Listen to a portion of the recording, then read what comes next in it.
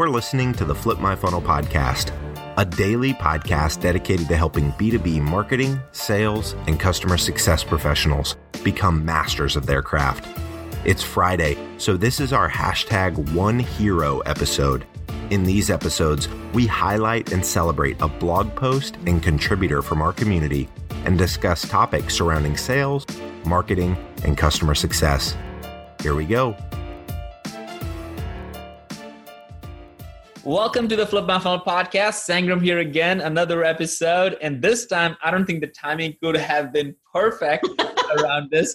So this podcast was set up like 3 months ago for us to do. So I'm interviewing Jen Grant, who's the CMO of Looker. She has been with Box, Oracle, Google, incredible pedigree and knows really what it takes to be a CMO. So I feel like we're going to jump into a ton of great topics. But the big news today is that literally TechCrunch just hit with this article that Looker just raised $103 million as part of their Series E with a $1.6 billion valuation. So wow, what a great timing for the podcast.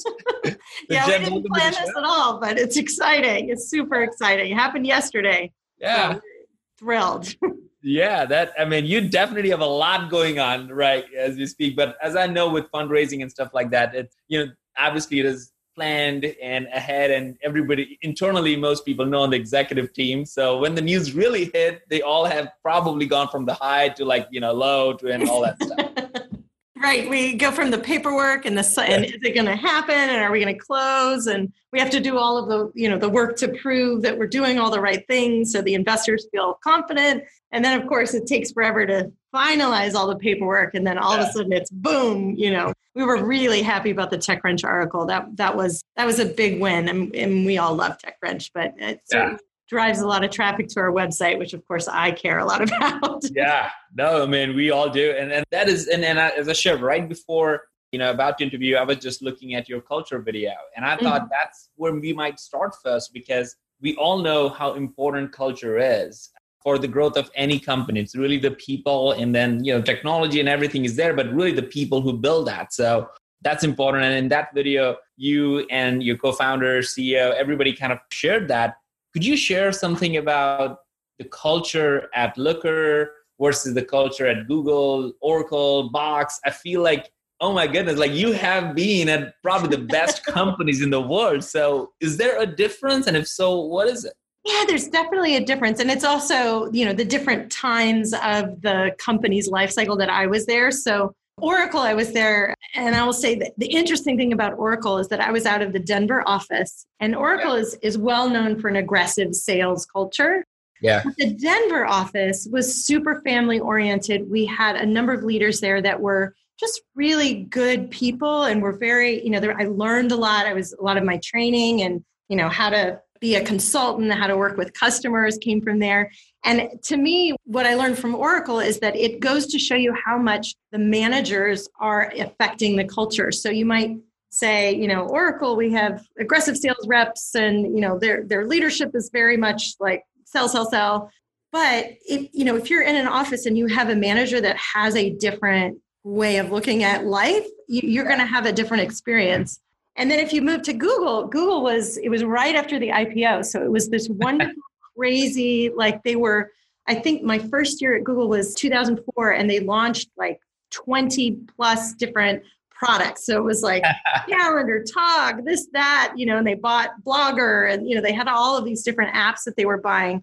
And so it was a wonderful example of how, I think there was maybe 1,500 people in the US at Google at the time. So that's big. Wow. And they still had that innovative feeling of we've got these ideas, we're going to throw them out there. Marketing was a little bit, okay, we just launched a thing. Let's explain why someone will care. We're sort of running behind the innovation of throw it out there and see if it gets taken up.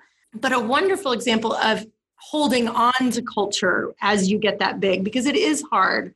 And then Box and Looker are actually very similar. And what's interesting that you ask about this is that I did the same thing at Box that I did at Looker. Is we had a wonderful culture at Box, and there came a point in time where I said to Aaron Levy, the CEO, we need to actually write it down. We need to capture it, because if we don't, you're going to hire a bunch of executives, you're going to be 1,000-person company, and nobody will be able to say what it is, like what is truly the culture. And so I led this project along with Aaron to sort of come up with really fanciful, like fun things that felt very much like Box. One of my favorite was get shit done. My favorite. So, and it was in the culture. It was, this person is so GSD. They are so GSD. We need to hire them. So we had this wonderful like way and language around the culture. And the same thing happened at Looker. Now, Looker's culture is very different because we're in Santa Cruz. So while Box is in the center of the valley and it's go, go, go, and Aaron would be at the office at midnight, and you might get a Slack at the middle of the night saying, "Have you thought about the brand campaign?" And you would try to pretend like you were asleep, like, no, we'll talk tomorrow.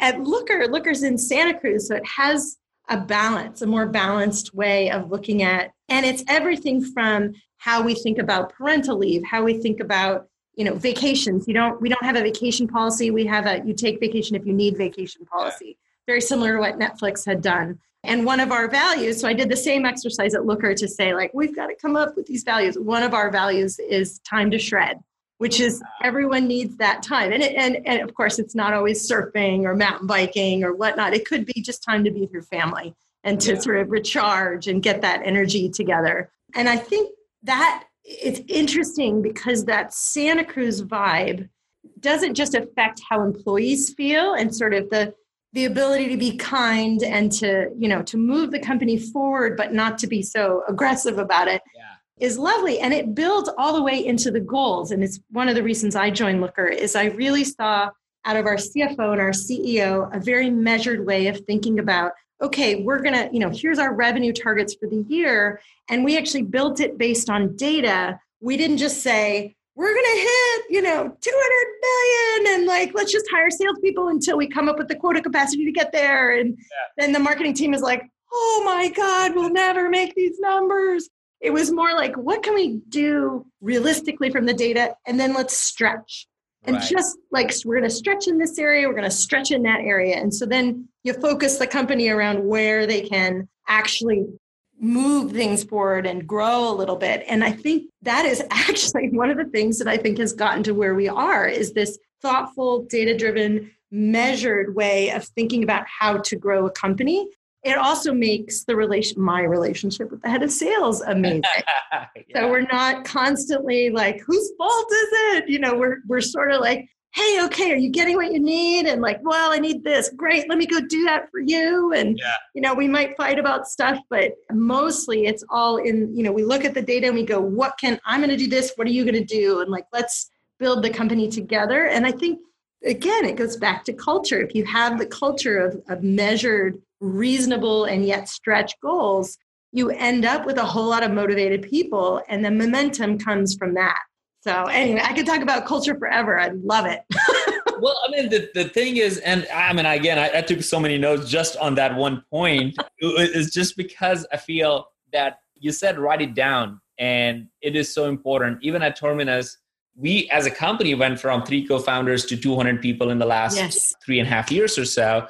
And we have gone through this idea of what our core values are like 3 times. Yes. And the reason is that, well, wait a minute, we did it because we were like only 3 people and we could just come up with whatever. There's consensus. Everybody knows exactly what it means. And all of a sudden we had 100 people and they didn't know what those things really meant. So we had to get them involved, the first leadership, the second leadership. And sometimes I felt like, is it that we don't know what we're doing? Or that kind of like as a founder, sometimes you go into this weird kind of hole.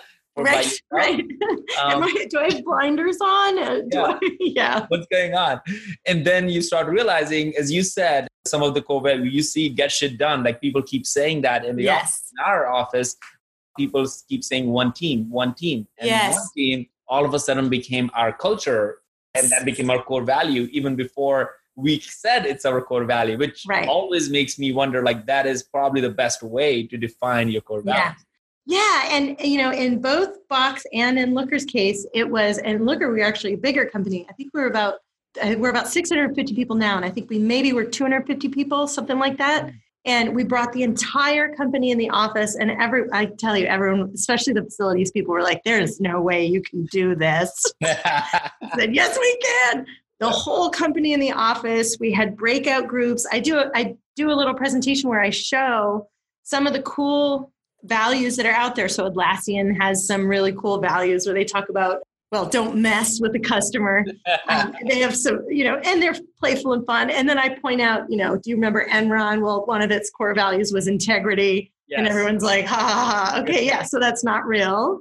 Yeah. So we want things that are real. And then we broke off into groups. And then we come back and each of the groups would present sort of their top 3 to 5 things they came up with. And it becomes this amazing cultural moment where there are lots of people saying, some of the things that came out were like, this is my family, or Looker is like family. And then some of the funny things like, what happens at Looker stays at Looker. And we're like, yeah, not that, but getcha, not that. Yeah. I love that. I cannot even share some of the core values came out of our team meeting. They're like, what? But that's exactly not what we should be doing. I'm so glad we are talking about this right now. Exactly. Yeah. Yeah. So let's transition to, I love to hear fun fact about yourself, and then we're going to transition into CMO's top priorities. But let's start with fun fact. So here's my fun fact. And it goes a little bit back to Looker's values. So we're growing so fast that I'd say about a year ago, I lost my desk in that we had so many people coming in, and I was like, oh my gosh, the most important thing to me as a leader is that when someone's first day happens, that they have a desk. That like, we want you here. Here's your desk. Here's your computer. Like, you're here and we wanted you here. We didn't just like, wait, did you show up? Where'd you come from? And so we got to a point where we looked around and we're like, oh my gosh, we have 3 new people and we only have 2 free desks. And I was like, all right, I'm out. Like, no problem. Like, I'm giving my desk up. And what was it? 2 or 3 weeks ago, so we're on a building and we're in the 4th floor and the 3rd floor. We finally opened the 2nd floor. And so I finally have a desk again. I have a desk now. Like, oh, look at my desk. I'm so proud of it. Yeah, that is so funny. So I actually gave up on the idea of desk. Yes. Because we moved a few times and then I'm either traveling or I'm in meetings. And exactly. I'm at my desk ever. So I gave up on the whole idea of desk, and who has a desk phone anymore, right? Exactly. It's not. So I'm like, what do I need a desk for? So I would just go around the office, and sometimes I would just take my laptop if I don't have a sit down next to someone. Yeah, it's good. So I gave up on that idea a long time ago. Yeah, it's been a fun journey. I invested in a really nice backpack. That was my way of dealing with it. That helps. All right, so let's talk about top priorities for CMO. And before the podcast listeners think that all we're doing is on a martini glass and drinking. Now, we're actually talking about beyond culture is what are your top priorities? I mean, you have gone from, again, all these amazing companies where you have probably seen almost every type of marketing do that, marketing do this. And I've always wondered, do you set your own priorities as a CMO, or do your CEO and the board sets your priorities, and what's the balance there? And with that context, what are your top priorities? Yeah, so it's definitely I'd say it's working with the CEO, but it is, he expects me to come up with the big ideas and a big plan. So for sure, it's, I'm deeply involved in coming up with something great, hopefully. I'd say my number one top priority is, and, we're so big now, my team is about 55 people. And, 2 years ago, 3 years ago, we were sort of 20 people and we were all real close and we knew what everybody was doing. And there was a little bit of coordination, but not a lot because we were all just sort of running. Yeah. And we're now at the point where getting my team aligned around, okay, what is everyone doing and how does it ladder up to the top marketing goals becomes way more important, because then people feel invested in, maybe I'm just running an email campaign or I'm working on optimization of the homepage, but I understand how that ladders into these bigger goals that are kind of inspiring and, change the world kind of thing. So I think that's one of the big things I'm focused on right now is kind of getting everyone aligned. And then the sort of top priorities that I have, one of the new ones, which I'm really excited about. So Looker is a SaaS business, so subscription. And that is a fundamentally different kind of business to be in than, we sell $1 million piece of software like an Oracle, and we're like, here you go. And you can pay some consultants, but otherwise you bought the thing. Have fun. Yeah, you have to keep it for 5 years. And right. Exactly. It's not. And so we have a situation where over time, as a SaaS business grows, a larger percent of our revenue come from customers. And so in the early stages, I joined Looker about 3.5 years ago. It's all about net new business. Nobody knows who we are. We've got outbound. We've got, pay per click. We've got all the things going on because we've got to make noise. And then over time, now we're at a situation where our upsell and renewals are larger than our net new business. And so when I stepped back a couple months ago to say, where are we now? What's our next step for Looker that we really need to invest in? It became very clear that we had this huge opportunity to create a spectacular customer experience. And then that would actually be a cheaper way to do branding. Yes. That we could, we could do billboards, we could buy an airport, we could do all of the things. And, we may do that in the future, but having such a spectacular customer experience leads to so much stronger branding, because then you've got all these people that are advocates, they're telling their peers, they meet with other data people. Maybe we get them together at a dinner and say, just talk amongst yourselves, but they have a lot of good things to say. And that was actually sparked, I should give full credit, that was sparked because we have a wonderful support team at Looker. And this woman, Margaret Rosas, she actually took over the support team, renamed it Department of Customer Love. Wow. And they do chat support in the product. And it is like every customer talks about what a great experience it is. When the moment they have an issue or a question, they chat and it's an under 30-second response time. And that emotional moment of oh my God, Looker has my back. They are here for me. And when you think about a B2B company, these are humans that we're working with, that we're helping. And they've got bosses and they've got people that they're serving. And they've got maybe even people in their company who are like, I can't get my report. I can't get my data. Everything's broken. And so if we can make it absolutely clear that we are there for you, it's hugely impactful on the brand. And then they start tweeting and, we get them to try to, we get them to speak at a meetup or, whatever we can get them to do. So that's a big, big initiative sparked from this wonderful support experience that we've been doing. And so we're putting a lot of energy in that. We're mapping the customer journey. We're thinking about the emotions people go through as they deploy and they have the product for, a year plus and all that. So we've got a lot of stuff we're working on this year on that. So I'm excited about that.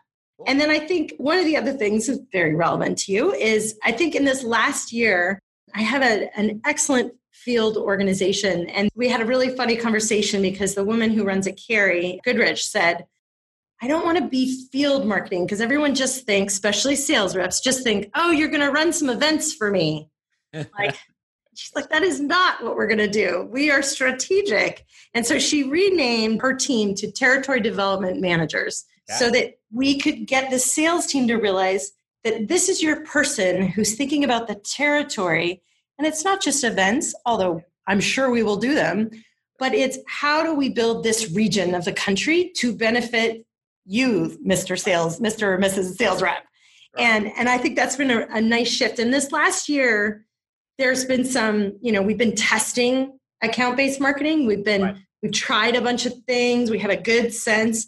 And in 2019, that for us is the year of operationalizing it. It's got to be something that, we've shown the sales rep through various sort of smaller manual kind of initiatives. We had a dinner, we sent some books, we did some planning with individual reps where we talked about let's get this guy who's the data person at this subsidiary to speak at our user conference so we can take the video and then show the parent company how smart the subsidiary company is so the parent company will talk to us.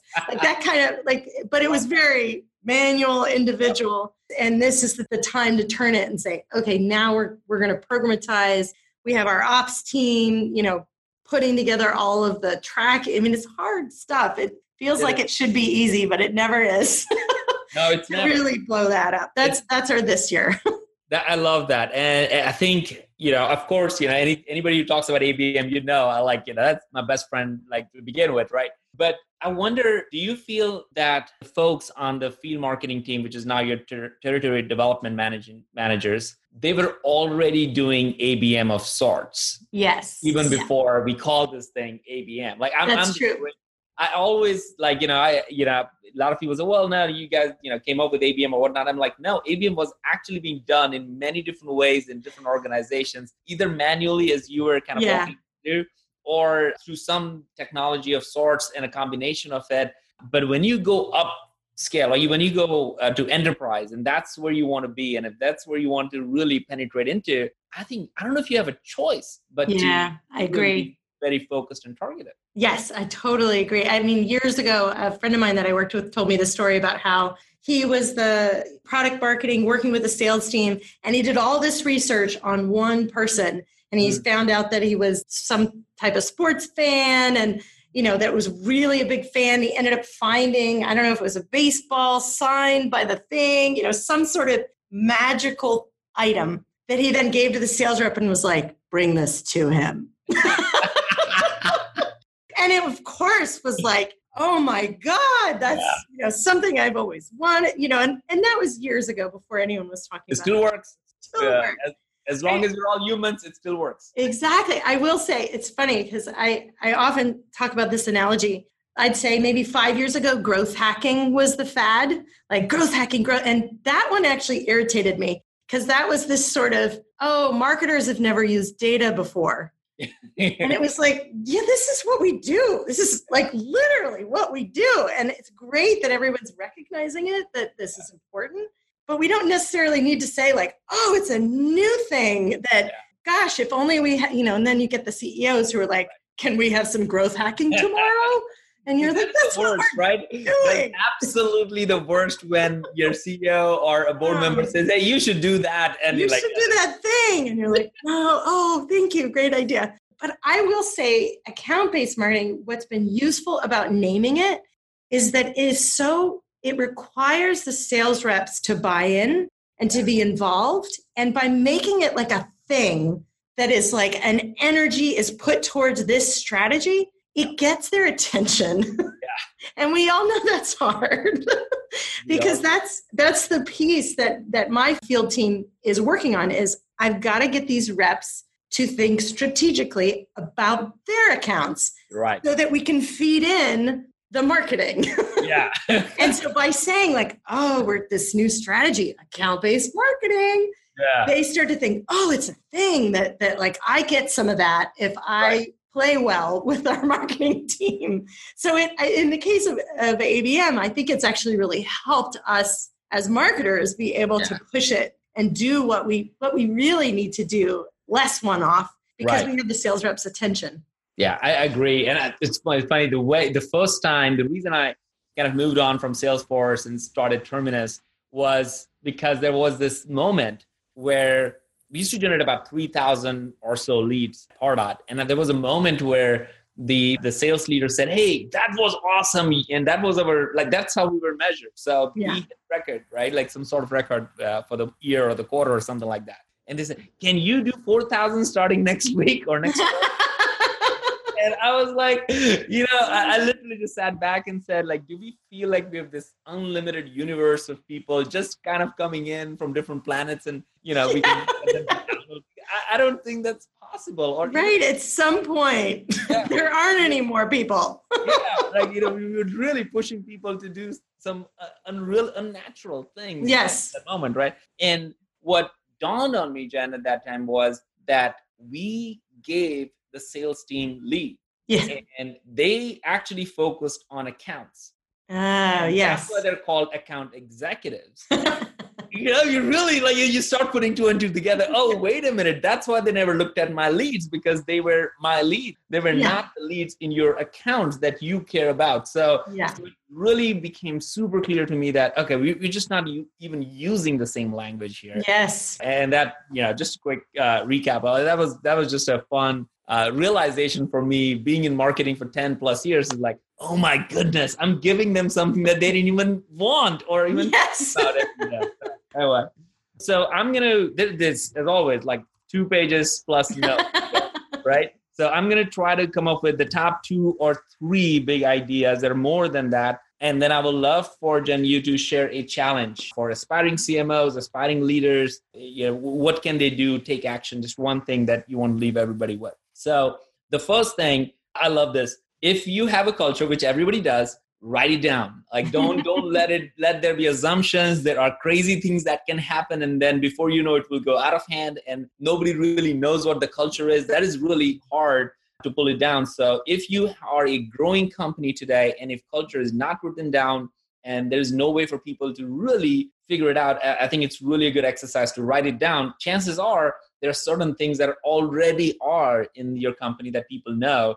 And it's just a matter of getting the right people in the room and figuring out a way to get everybody energized around what you stand for. Once you do that, I think it really can be in your messaging, the way you think, the way your website looks, the way your marketing and sales talks to your customers. Everything can change because now everybody has a common language internal. So I feel like I learned a lot on that point of culture. Write it down. I love this idea of one of your core values as a company is time to shred. And I feel like that is so real. That is so good. So it's an encouraging thing for companies to think about that. Your core value shouldn't be all about how do we get people to work harder or right. Revenue growth, right? Be accountable for everything, right? Or have high integrity. Like, if you have to put that in your core values, you probably shouldn't hire these people to begin with. Right? But it's more of like, reflecting even further, like what do you want your employees to feel like so that they can have a good balance and drive real productivity and ideas to move the company forward. So I love that you have time to shred. Like that was so thoughtful. Then the other part you shared about was this idea that your customer success team was creating this incredible experience for all of your customers where they literally kept saying that, wow, Looker has my back. I think that's like a tagline, or that should be something like big thing. Looker has my back, right? I can clearly see that as something. So I think that was, how do you tap into those emotional things? And the last thing, and obviously my personal favorite, is 2019 is the year of operationalizing ABM. And I think it's just not true for you. I think it's true for almost every company that's really thinking about doing it. Is like, okay, get it. It's awesome. It makes sense, but I want to do it now and I need to figure out how to do it. So those are some of the big thoughts. What challenge do you want to leave everybody with? I'm going to leave everyone with the challenge because I think it's marketing people don't always ask the questions of what does the customer experience once they buy the product? How do they move through? So we mapped the customer journey. And in order to do it, what we realized is I had to talk to sales engineering, professional services, customer success, and our support team because the customer was being passed from each of these teams and nobody really knew what the whole flow was. And it was such a simple exercise to do, to just ask, what happens next? Do you send an email? How do they know that how do they get introduced to the next person who's going to help them? And then think about how do they feel during that whole process? Because I think at the end of the day, what you find is it's very emotional. And so there are ups and downs. You're like, we deployed, it was great. And then you worry, like, is my boss going to think this was the right thing? And, and then you're up again, like, I got all these users that are using it and they're happy. And then you're like, oh my God, am I going to get enough users? Are they going to continue to be happy? And so to start thinking about, not just sort of marketing, we kind of like, okay, go sales, bye-bye, like what happens after? And how can you take that experience and add value and really expand and like you always talk about, really understand that this is a person going through an experience and be able to recognize and sort of support them in everything that's going on in, deploying your product. So that would be my challenge, is map that customer journey and ask the questions of all your other teams. What's happening? Love it. Love it. Jen, thank you so much for sharing and having so much fun. I felt like we were just sitting and having a coffee or one of those two things. It was very fun. All right. Thank you so much. You've been listening to the Flip My Funnel podcast. To make sure that you never miss an episode, subscribe to the show in your favorite podcast player. If you have an iPhone, we'd love for you to open the Apple Podcasts app and leave a review. Thank you so much for listening. Until next time.